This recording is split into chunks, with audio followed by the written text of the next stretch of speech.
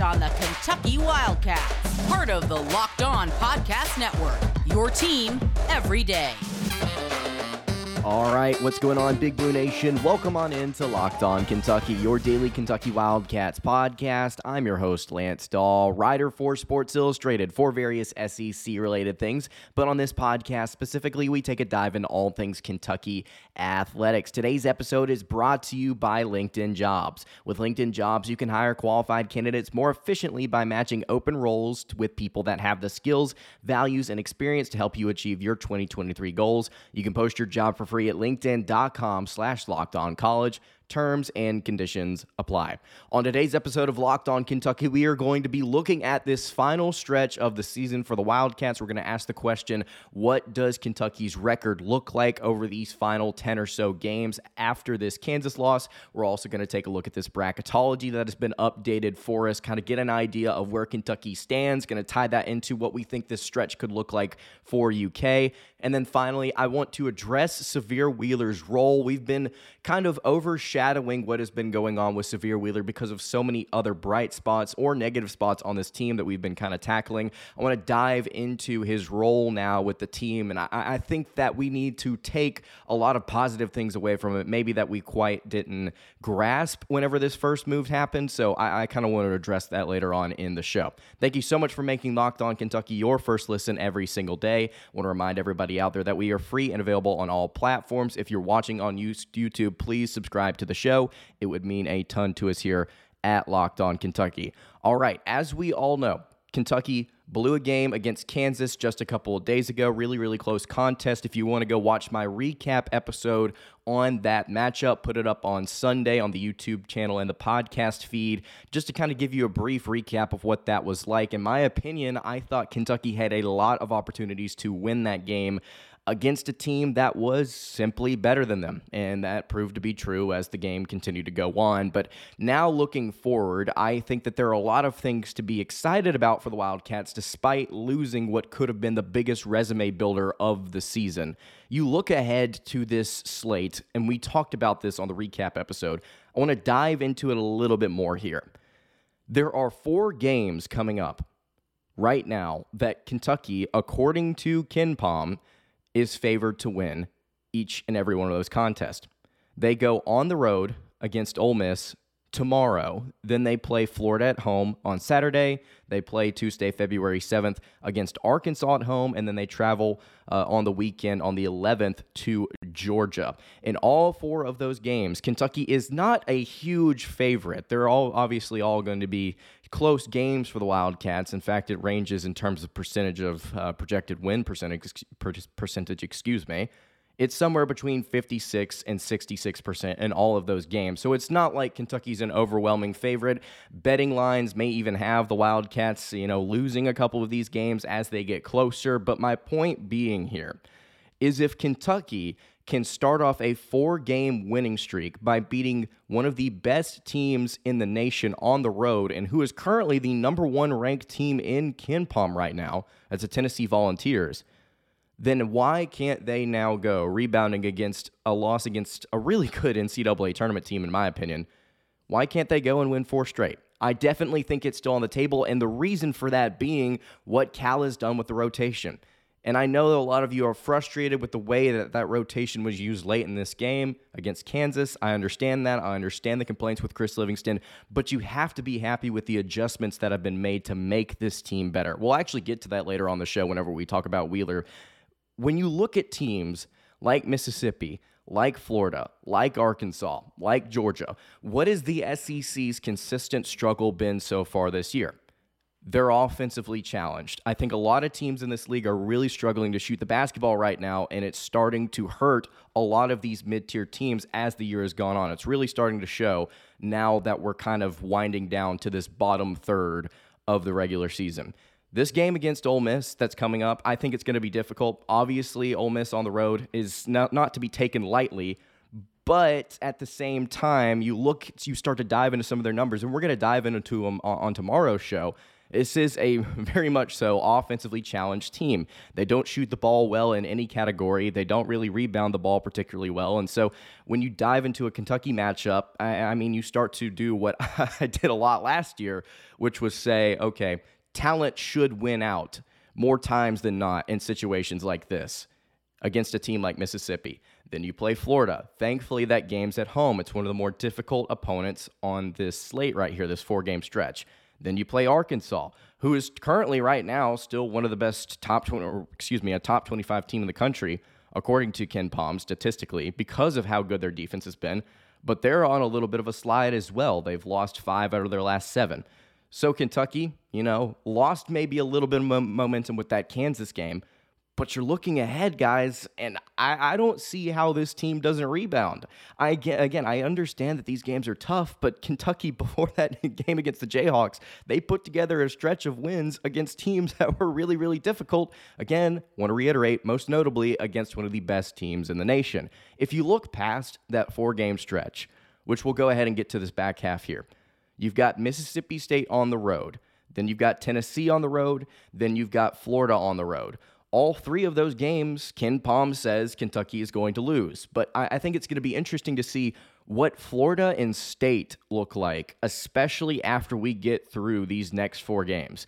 I think maybe sites are singing a little bit of a different tune. Again, momentum starts to come back into play for these teams. Offensively challenged is a phrase I think you're going to hear a lot from me on this show as we move along. There are just a lot of teams in this league that can't shoot the ball. I'd also like to say if Kentucky can go on the road and beat Tennessee, why are they only favored by maybe 30% to beat them at home?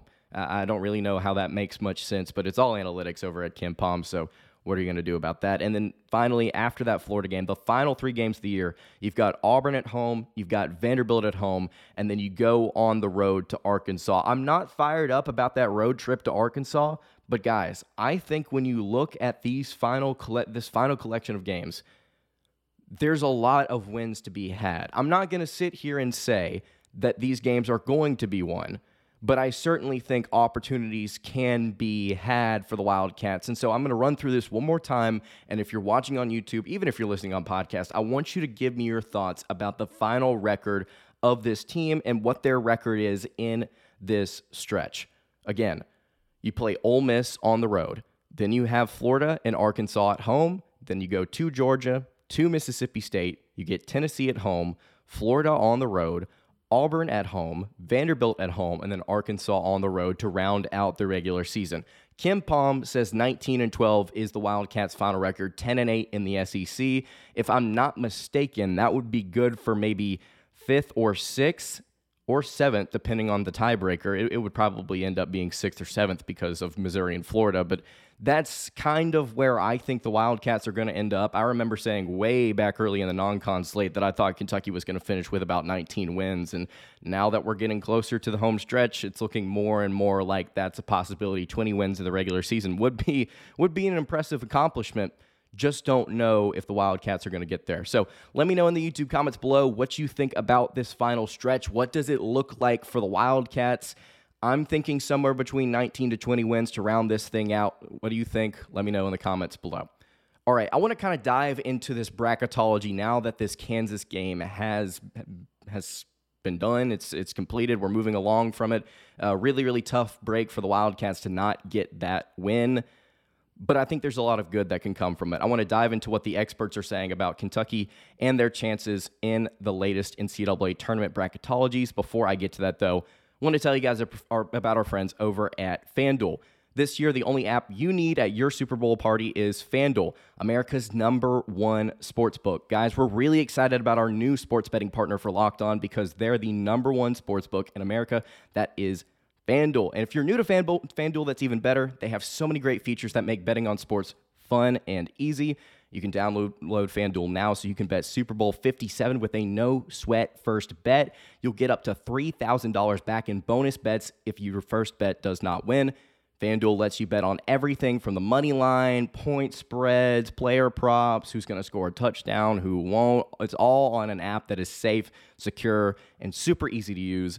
Best of all, you can get paid your winnings instantly. So if you join FanDuel today at FanDuel.com/lockedon to claim your no sweat first bet on Super Bowl 57, you can head over again to FanDuel.com/lockedon, LOCKEDON. You can make every moment more with FanDuel, the official sportsbook partner of the NFL. All right, continuing along here on the Monday edition of Locked On Kentucky, Lance Dahl hanging out here with you. Bracketology for the Wildcats has been a big point of emphasis here on the show over the past week or so. We've been diving into it, giving our thoughts on what the experts are saying. ESPN, because they're lazy, they don't update their bracketology quite often, but there are a couple other sites I want to dive into here that have given, I would say, accurate and updated odds for the Wildcats. So we noted on the last time we talked about this, I don't think it was last show. Last time we talked about this, Kentucky was a 10 seed, if I'm not mistaken, playing in the Midwest region, according to several outlets. Now, after this Kansas loss, they have been bumped down to the first four in Dayton. So if you don't know what the first four is, obviously, I feel like a lot of you would, considering you're basketball fans listening to a Kentucky podcast. But if you don't know, the first four is part of the field of 68 in the NCAA tournament. It's essentially 4 different games of rounds that occur before you finish out the seeding for the actual field of 64 for March Madness. And so there's 2 games for 11 seeds to kind of figure out in 2 different regions who the 11 seeds going to be. And then same for the 16 seeds. There are 2 games of 16 seeds to kind of figure out who faces off against a 1 seed, I believe, in the South and the Midwest regions is how they're going to handle that. So Kentucky right now, according to Jerry Palm of CBS Sports, they are an 11 seed. The Wildcats are facing off against a familiar opponent, the Arkansas Razorbacks, as an 11 seed in the West region. I don't think, this is something I've said quite a bit on the show recently, I don't think we're going to see this field that these guys are projecting right now exactly. So it's really difficult to say, okay, well, this is going to be Kentucky's matchup and we can feel even somewhat confident about it. But I do think it is also fair to assess where individual teams are rather than matchups, because Kentucky is probably going to end up finishing somewhere around this 11-8 range. And if they go on a tear, then maybe they make their way up to a 7 seed. I'm not quite sure if that's possible at this point, just simply because of how poor their resume is. I mean, there's no other way to cut it. Kentucky has just not gotten it done against any significant opponent this season. Their quad 1 resume, we talked about it recently. It's not good. The Wildcats now are, I believe, 1-6 in quad 1 games after that loss to Kansas. So it's a spot that Kentucky probably should not feel great in. And if you look at Bracketville, which is another bracketology website, they also have Kentucky as an 11 seed in that first 4. They're not playing Arkansas. They would be playing Oklahoma, who just recently beat the Alabama Crimson Tide by about 500,000. So makes Kentucky fans feel great about that if you want to get into transitive property stuff. But it's a weird spot. I want to go back to something here as we start to refrain over the fact that Kentucky's maybe sliding a little bit. You know, they're on the fringe of the NCAA tournament. They're on that bubble watch, right? I want to go back to this schedule because, again, I want to reiterate something that has been a huge point of emphasis even all the way back before the season started. It's not necessarily, even though it's important, about how many teams you beat. It's about who you beat. That's more important. The resume is incredibly important if you have beaten really good teams. You could go 20-11 and miss out on the NCAA tournament if you've not beaten anybody worth a rep. But if you go 20-11 and you've beaten the likes of Tennessee, Alabama, Auburn, maybe all of a sudden you get into that conversation because your resume is significantly stronger.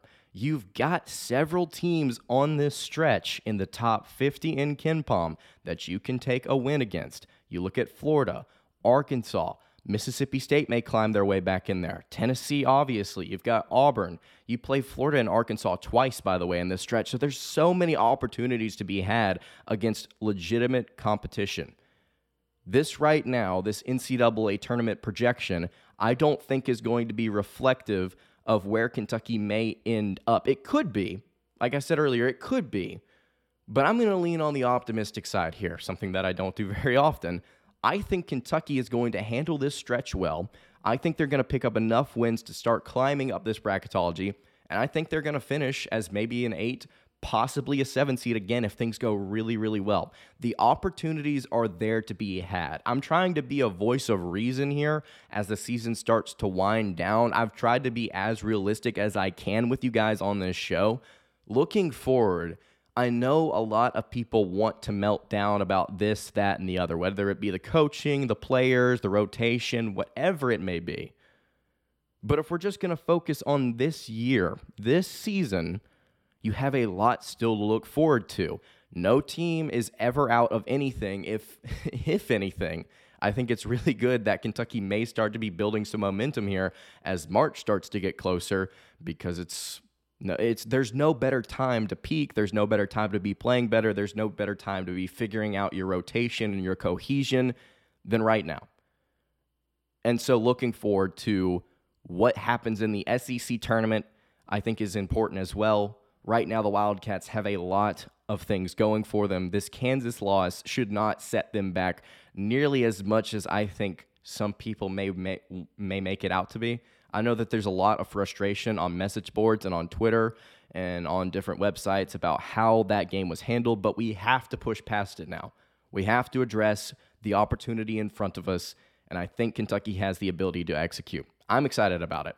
Let me know what you think about Kentucky and their bracketology and where they stand on everything in the comments below. If you're listening on podcast, you can hit me on Twitter at LockedOnUK.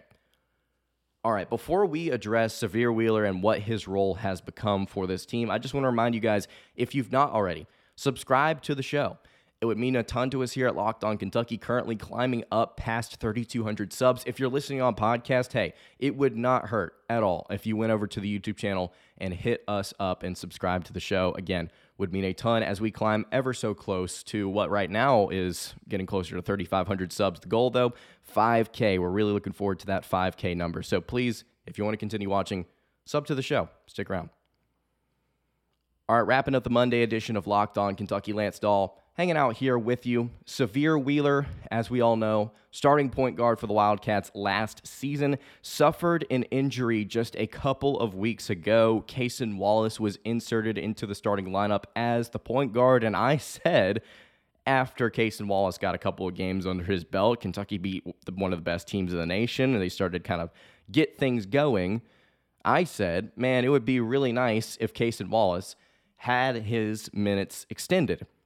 And I was kind of iffy to sit there and say, well, I think Cason Wallace should end up taking the starting role, because I assumed on the show that Wheeler, whenever he was healthy, would come back and he would just reassert himself in the lineup and he would be the starting point guard. He's the senior. He's the veteran. It all made sense to me that Cal would just be like, yep, okay, cool. But no, he didn't do that. When Sahvir Wheeler came back healthy, he decided to do what the fans were clamoring for what has felt like over 2 years, which is bench him. I mean, it's as simple as that. I mean, he comes off the bench as a change of pace guy. That's kind of his style, is the speed, getting out in transition, kind of pushing the pace and the tempo of the game. Wouldn't that make more sense for a guy like that, stylistically, to come off of your bench to be that spark plug? It fits his dimension. It fits his dimensions. It fits his style of play perfectly. Let him be that guy, and he has been. Since this Georgia game, he's only collectively scored 6 points since that game on January 17th. But I think that Cason Wallace has really handled the challenge and the point guard role well. And we've been talking about Wallace, all the way back into the summer, as potentially becoming this floor general type for the Wildcats. Not just getting it done on the offensive end. We talk a lot about what teams do scoring-wise, what players do scoring-wise. He's also one of the best defenders Kentucky has. He may be the best on-ball defender Kentucky has on roster right now. It makes sense for him to start. It makes sense for him to be the guy primarily handling the ball for the Wildcats. The collective move to make Antonio Reeves a 30-minute player, to let C.J. Frederick get back into the starting lineup, to let Cason Wallace be your point guard, to kind of fix this rotation. I know that it's not been perfect. by any means from Coach Cal. But things like this, things like eventually finally coming around to making the right decision and then the team seeing results is a good sign. The fact that we have seen change is a good sign. Because a lot of us last year were complaining about the fact that nothing was being done, especially late in the year, and it felt like we were just kind of stuck. Maybe Cal felt like he was kind of stuck based on his, I would say, injury limitations across the roster. So being able to make decisions like this, I think, is great. I think we should all take a step back from complaining and harassing. We're 5-1 over our last 5 games. Things have turned around. Decisions like this should be praised instead of like, oh, well, finally, he did it. We need to acknowledge the fact that they are making an effort to salvage what has been somewhat of a disappointing season. And it can still be a great year. If Kentucky somehow goes on a run here, and we've laid it out, we've explained how that's possible, then I don't think a lot of people will be complaining. Now, we could also lose every single game from here on out. I'm not saying one thing definitively is going to happen or another. All I'm saying is the coaching staff continues to show that they have competence, and we need to ride with them until they've consistently shown that they cannot compete. And they were slipping earlier this year very clearly, and I still don't think Kentucky is an elite ball club, but at least they're proving they can make an effort with what they have. Next season, I think there's going to be a lot more leeway for them to work with because of the talent that they're bringing in. It's going to be so fun to talk about the 5 stars that Kentucky's bringing in next year. But as of right now, I think fans should be a little bit more hesitant to melt down, especially if Kentucky keeps winning. If they don't, maybe we have a conversation. But Sahvir Wheeler, things like Sahvir Wheeler getting benched, having his role limited, I think are good for the health of the team and honestly for his development as he winds down his career here with the Wildcats. So if you've got any thoughts on Sahvir Wheeler, on the rotation, on the adjustments, on anything to do with Cal and how he's kind of handled things over these last few games, you can hit me in the YouTube comments below. That's going to do it for today's episode of Locked On Kentucky. Hey, you can follow the show on Twitter at LockedOnUK. You can follow me on Twitter at Lance_. And you can follow the show over on Instagram. That is at Kentucky Podcast. Any questions, comments, concerns, leave them in the YouTube comments below. Hit me on the socials. I will see you all tomorrow for a preview episode of Kentucky basketball's game with the Ole Miss Rebels. Hope you guys have a great rest of your day, and God bless.